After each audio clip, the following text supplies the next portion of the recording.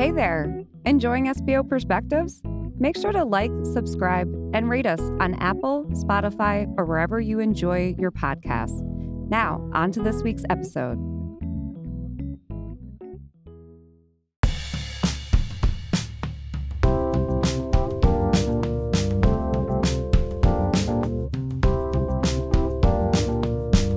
Welcome to SBO Perspectives, the pulse of school business. In the official podcast of ASBO International. That is right, the official podcast. And I am Dr. Jack R. Mitchell, here along with the esteemed John Mercado. That's right, John Mercado, JB. So, every episode, we always try to throw in the mix here and there, give you new topics, things that we find pertinent for our peers, and discussions really with, our peers, major discussions. And this does not let down any one bit. So, John, why don't you go into who our guest is for this afternoon? Sure. Today, we really wanted to lean into our ASBO International board leadership. If you'll remember, a few weeks ago, we had John Hutchinson on. He's the current ASBO International president, but we didn't want to give up an opportunity to talk to Bill Sutter. He's the immediate past president at ASBO International. So what we talk about is his path to being a school business official, how he really started from a temp agency to really grow to where he is now, reflect on his presidency over the past year, and really how he sees the organization flourishing in the future. So really excited to bring this to everybody today, and here's our conversation with Bill. Today on the podcast, we have Bill Sutter, Chief Financial Officer of the Boulder Valley School District and immediate past president of ASBO International. Bill, welcome to the podcast. We're happy to have you. Good morning. It's great to be here. Welcome, Bill. How you doing out there in Colorado? I'm doing great. It's been a little chilly out here lately, but surviving. Listen, we got some chill today too. It's 27. Yeah, we had a little brisk snow on the ground last night for our first snow. We didn't even have snow all January until last night. But this is great, and I always think about Colorado, like Vail, want to go skiing, and actually Colorado is a centennial state, from what I gather. It was 100 years after the Declaration, Colorado came into place. So in Boulder, I've been out there. So we're really excited to have you. And of course, you're up even earlier than us. So we really appreciate your time and coming on. So no problem. I will mention that our Colorado ASBO Fall Conference has been in Vail for a few years now. So there you go. No kidding. We might have to move to Colorado then. Right. Just for that. That's pretty cool. So as we get rolling into it, Bill, we want our listeners to always get a sense of who we have on before we get into the flow of just having this dialogue, right? So if you can, maybe tell a little bit about yourself, right? And I guess maybe your background experience. But really, how did you land into your current role today? Sure. So I grew up in Maine. I'm originally from Maine. Oh, wow. Yeah. And that's a different side, a different coast. as far away as you can get from here. I went to the University of New Hampshire and okay, nice. So fellow Northeasterner like us, right? Totally. Yeah. So okay. I'm kind of used to the cold, although I've been out here for 25 years, so I'm a little spoiled. Wow, it's not definitely cold implant. Usually. Yeah, right. So I came across the country with a couple of buddies of mine. I mean, we were literally traveling across country, and I had a college friend who had moved to Boulder the year before, and we stopped in, and I needed a job, and so I went to Manpower, the old temp agency, and nice. started working for the district through Manpower, and progressed up through several different accounting tech jobs and budget manager and budget director, and became the CFO, I think about 8 years ago. That's a true grassroots story from the bottom to the top, right? Yeah. So awesome. You had mentioned your title, the Chief Financial Officer, CFO. A lot of the guests that we have on that are sitting school business officials are their titles being school business officials or something similar to that. Your title as CFO, from our vantage point, is kind of a little bit more corporate and not something that we see all the time. So are you seeing that because of that title? Could you give us, are you seeing more responsibilities different from your typical SBO, or is it just kind of the title that's used in Colorado or your district specifically? Because it's just not something that we see too often in our field. Sure. That question, sort of when you put it out there, it made me think a little bit. And I think it has to do maybe a little bit more with district size, perhaps. Okay. We're about 28,000 students here. Wow. In Colorado, the smallest district I think is about 20 students, and the largest That's a big Denver. disparity. Wow. Right. 28,000, 20. Woof. And Denver's 85,000. So we have a really broad range of district size. Not that New York doesn't too, but and so and what I've seen across the country is that it's typically the larger districts get that more delineation of finance and accounting, and the business side of things tends to be the chief operating or chief financial officer. And as the district size gets smaller, you're putting on more hats, right? Right. And that's when you're the chief business officer or school business official. Okay. And then, the treasurer is a very common term. Ohio, I think, uses that a lot. Mm-hmm. Just as I think that's sort of a legal even term that they use with their boards of education and stuff. So I don't think it's that much different, except it's more sort of focused and specialized because of the district size. We have, an assistant superintendent of operational services who has all the maintenance operations and that kind of stuff. So, Okay. That was going to be my question. So, like, my title is assistant superintendent for finance and operations. So not only am I overseeing the finances, but also the operational side of the house. So are you specific just to finances? You don't have to worry about like facilities, transportation, that kind of thing? No, I have grants are under me, and procurement, budget, the sort of business operations like childcare and facility rental and things like that. It's really tiered. Yeah. Yeah. Oh, interesting. Nice. So I guess you just alluded to a little bit of how the size of the districts are. And so I was curious. One of my questions that I wanted to ask you today was really what the landscape is out there in Colorado, just in general for SBOs. Are there, when you said there's a district that has 20, but are there many different standalone districts? Are there a lot of newer ones? Or like you said, these larger conglomerates that are 85,000 or 28,000? And I guess there is some wide disparities across the board, but just wanted to get a sense of what it is out there for our listeners, and then maybe what challenges you guys may face out there. So I wrote this down and took a picture of it a while ago because the question comes up a lot. So 178 school districts, 84 of those are less than 500 students. Wow. Rural plains, eastern plains, western slope, some of the mountain communities, 22 districts, 500 to 1,000, 52, 1,000 to 10,000, and then 20 districts over 10,000. So I think that once you get over that 10,000 sort of benchmark, is where you start seeing the more specialized roles. And then it's the smaller districts. And at our conference, we get, folks from all of those different size districts. And so it's really fun to come together and talk to folks and hear what they're experiencing. How's the funding then? Because sometimes it's hard to find that one size fits all, right? Because then, maybe the small districts, depending on where they are and demographics, they may need, more money versus, really having a size and population. Their also need is to have money as well. Like, how is it handled out there? Is there anything particular to, Colorado and the funding formula or how districts are funded in general? I think it's, we're $3,000 behind the national average on statewide average of funding. So I know we've been working on trying to fix that, like a lot of states.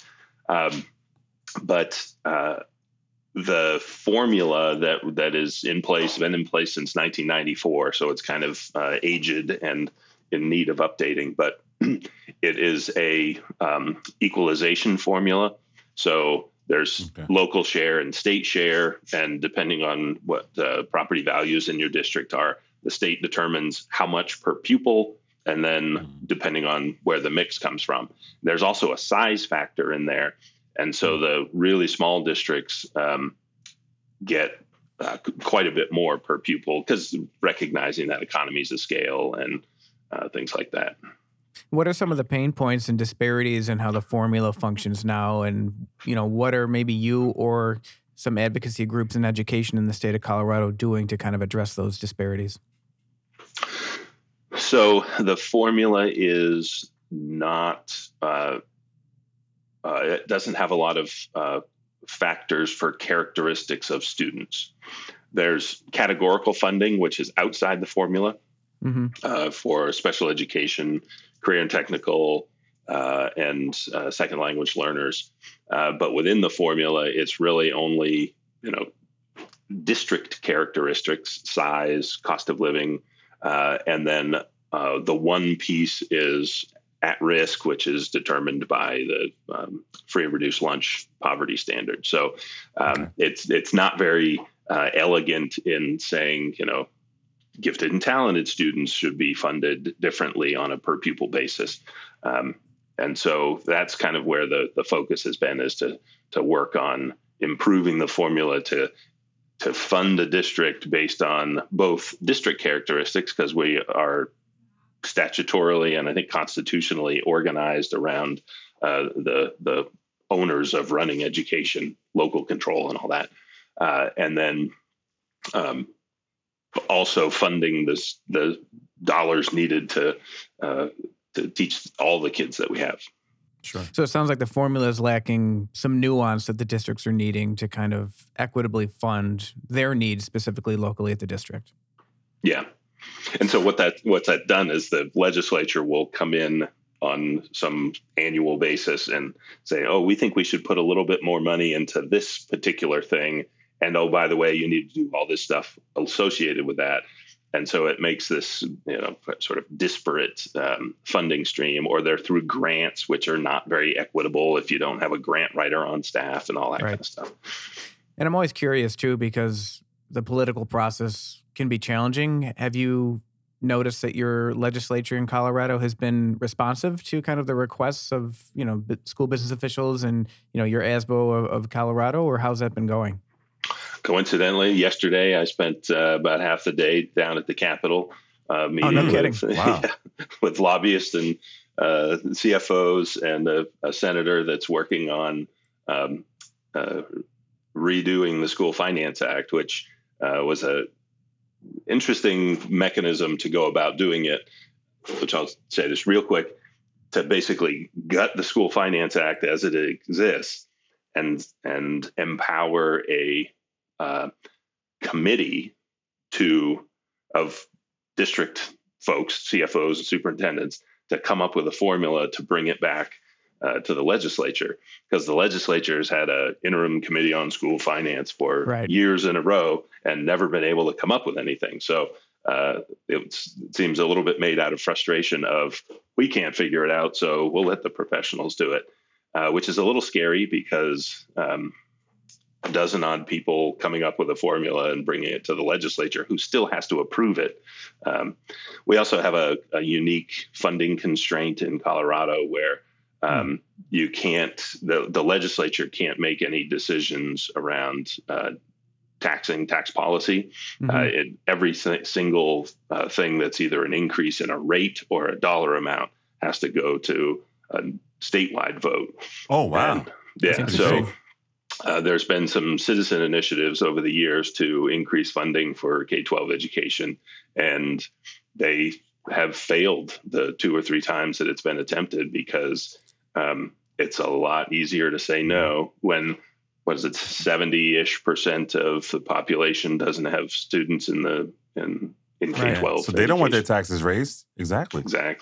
Interesting. Yeah. And, you said scary to have that opportunity, but also kind of exciting, because not a lot of states defer to the professionals on how to equitably fund schools. And we had an individual on from Ohio a few months back that was integral in introducing a new funding formula to the state. And it sounds like it's making some great progress. So that's really encouraging to hear. And I would love to see more state legislatures kind of, attack that approach with more professionals involved in how that funding formula is actually constructed. But so changing gears a little bit, you started in Maine, you've been in Colorado for some time, you've got quite the trajectory. Can you speak to us, now that you've been on the ASBO International board for 8 years, what prompted you to really kind of get involved, and how did that evolve to you now being the immediate past president?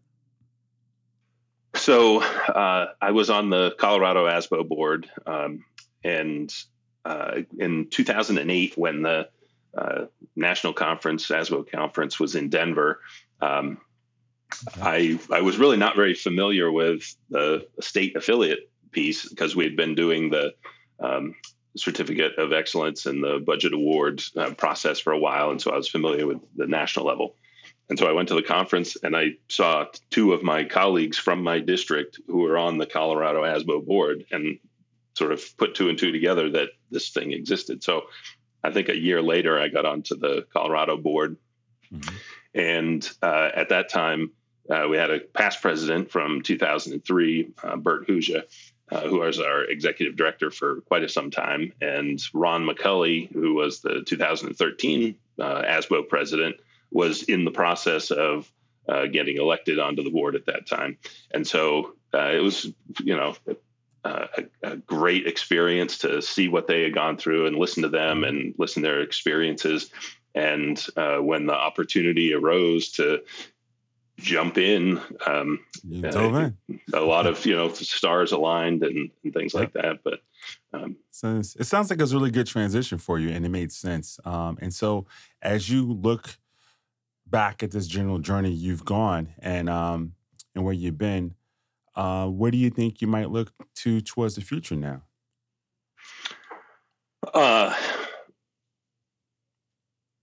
Jeez. I haven't thought about that. You're just happy to pass the baton off to John, I'm sure. You know, your immediate past president just started, right? So the toughest thing about being president of ASBO, I think, was running the board meetings. It's tough.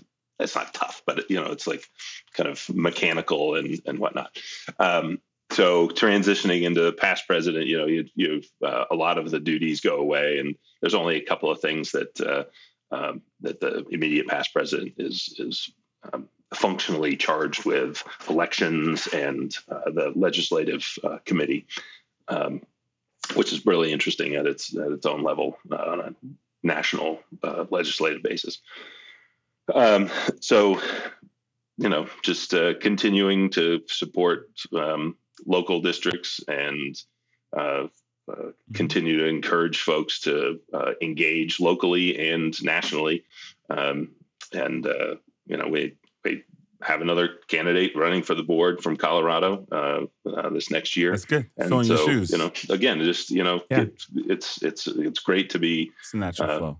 Participating and experience. I can't underestimate how just valuable personally and professionally it is to go out and experience districts from Alaska. I saw you had on your podcast somebody from Alaska the other day. That's amazing, right? It's just that folks from the lower 48, I think is the term, have no concept of what it means to operate a school district in Alaska. Yeah, and we found out. And that's something I think we want to bring Melody or someone else from Alaska back on, just to kind of dive into it a little more, because I feel like we just scratched the surface. There has to be so much more that goes into being a business official in Alaska. And it's crazy. And actually, we had John Hutchison on a few weeks ago, the current president for ASBO International, and I have to confirm what he said. You are smiling a lot more now that you're the immediate past president. and you know what was funny? His little quip about you being Jason Momoa at the conference. That was the funniest thing ever. I almost fell out my seat. That was good. But Bill, I do want to ask you this though, because SBO Perspectives just came on really toward the tail end of the year in September, right? And I know all of last year, 2022, you were the president, yet we weren't able to catch you before the calendar year end, before your term. But we noticed, John and I both looked at your platform last year. Obviously, we saw your theme, embracing tectonic change, right? That was something that was highly touted all year throughout the association. We still wanted to see if you could possibly shed some light as to how you came up with that focal point, and I guess what that meant for you overall, because it was very powerful, that message. It was interesting as I was trying to come up with it, because something that is sort of meaningful to me. Not like we have a list of all the presidents and their themes, and so you don't want to repeat something too much either, right? So you got to sort of weave it in there. True. And the funny thing is, I am not a particular lover of change. I am very consistent and stubborn. Maybe a little bit, I'm joking. But not fighting change, because you'll just beat your head against the wall if you fight it. So you need to embrace it when the system is really changing.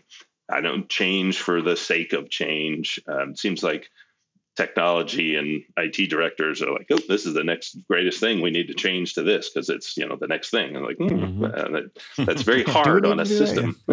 Like every time that comes in, like whatever it is, new curriculum, new something, like it is really upending to the system. Yeah. So I think it was a combination of we were still, I think the president is going to end the pandemic declaration or whatnot, but we were still in the throes of the pandemic, coming out of the depths of it. The technology changes that occurred because of it, with remote learning and building skills within the teachers and central admin and everything to deal with those changes related to technology and education. Workforce, like I don't know any conversation that doesn't have something tied to workforce, whether it's lack of or can't keep folks or not paying enough or need skills or whatever it is. Workforce has changed over the last 3 years.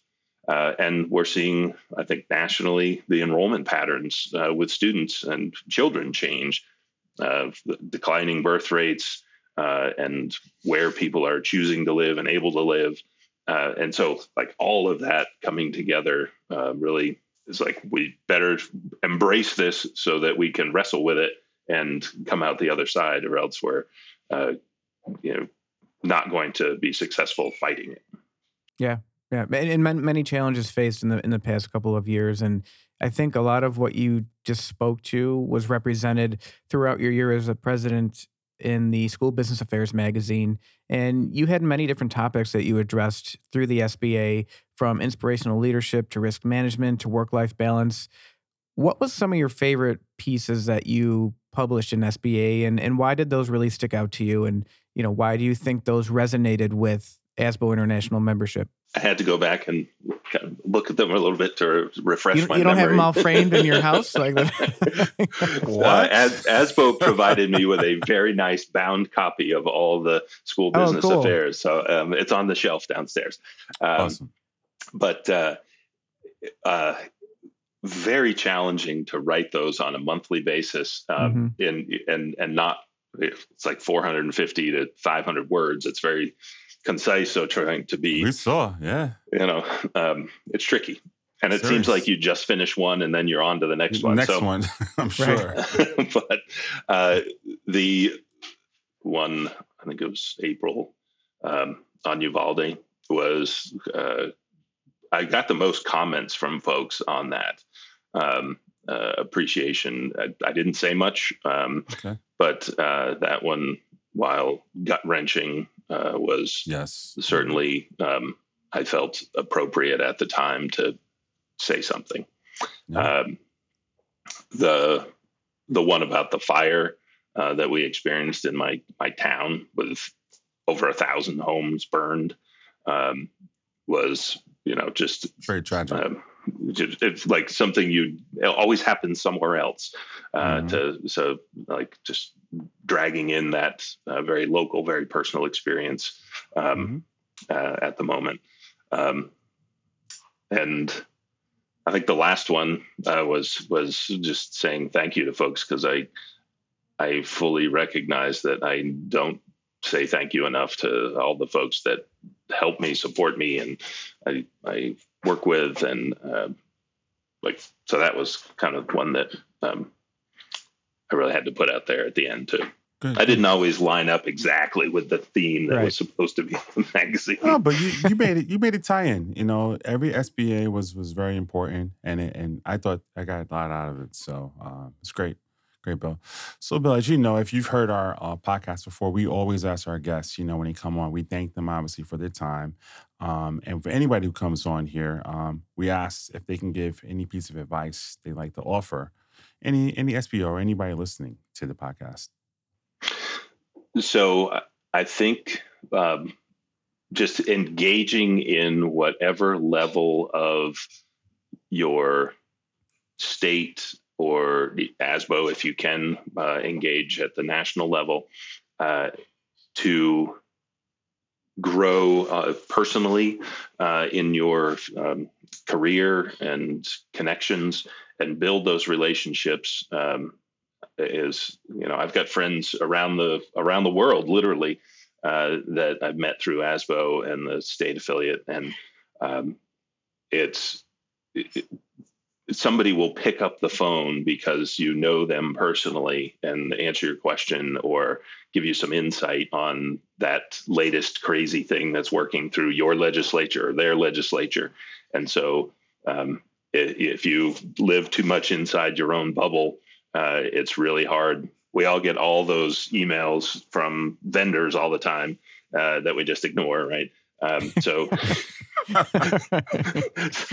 when it's somebody that you actually have a personal connection with, and I'll include vendors in that, it